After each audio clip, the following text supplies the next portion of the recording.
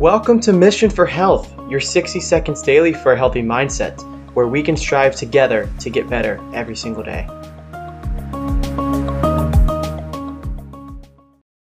If I were to give you a challenge and I would pay you $10 to walk across a balance beam on the ground.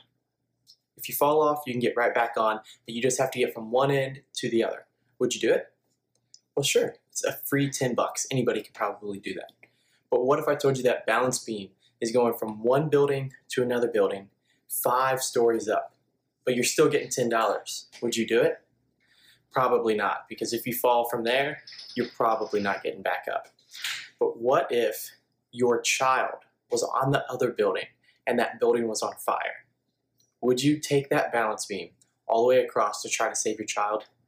Odds are you probably would, but you wouldn't be doing that for $10. When your desire is greater than your fear, you really can't be stopped.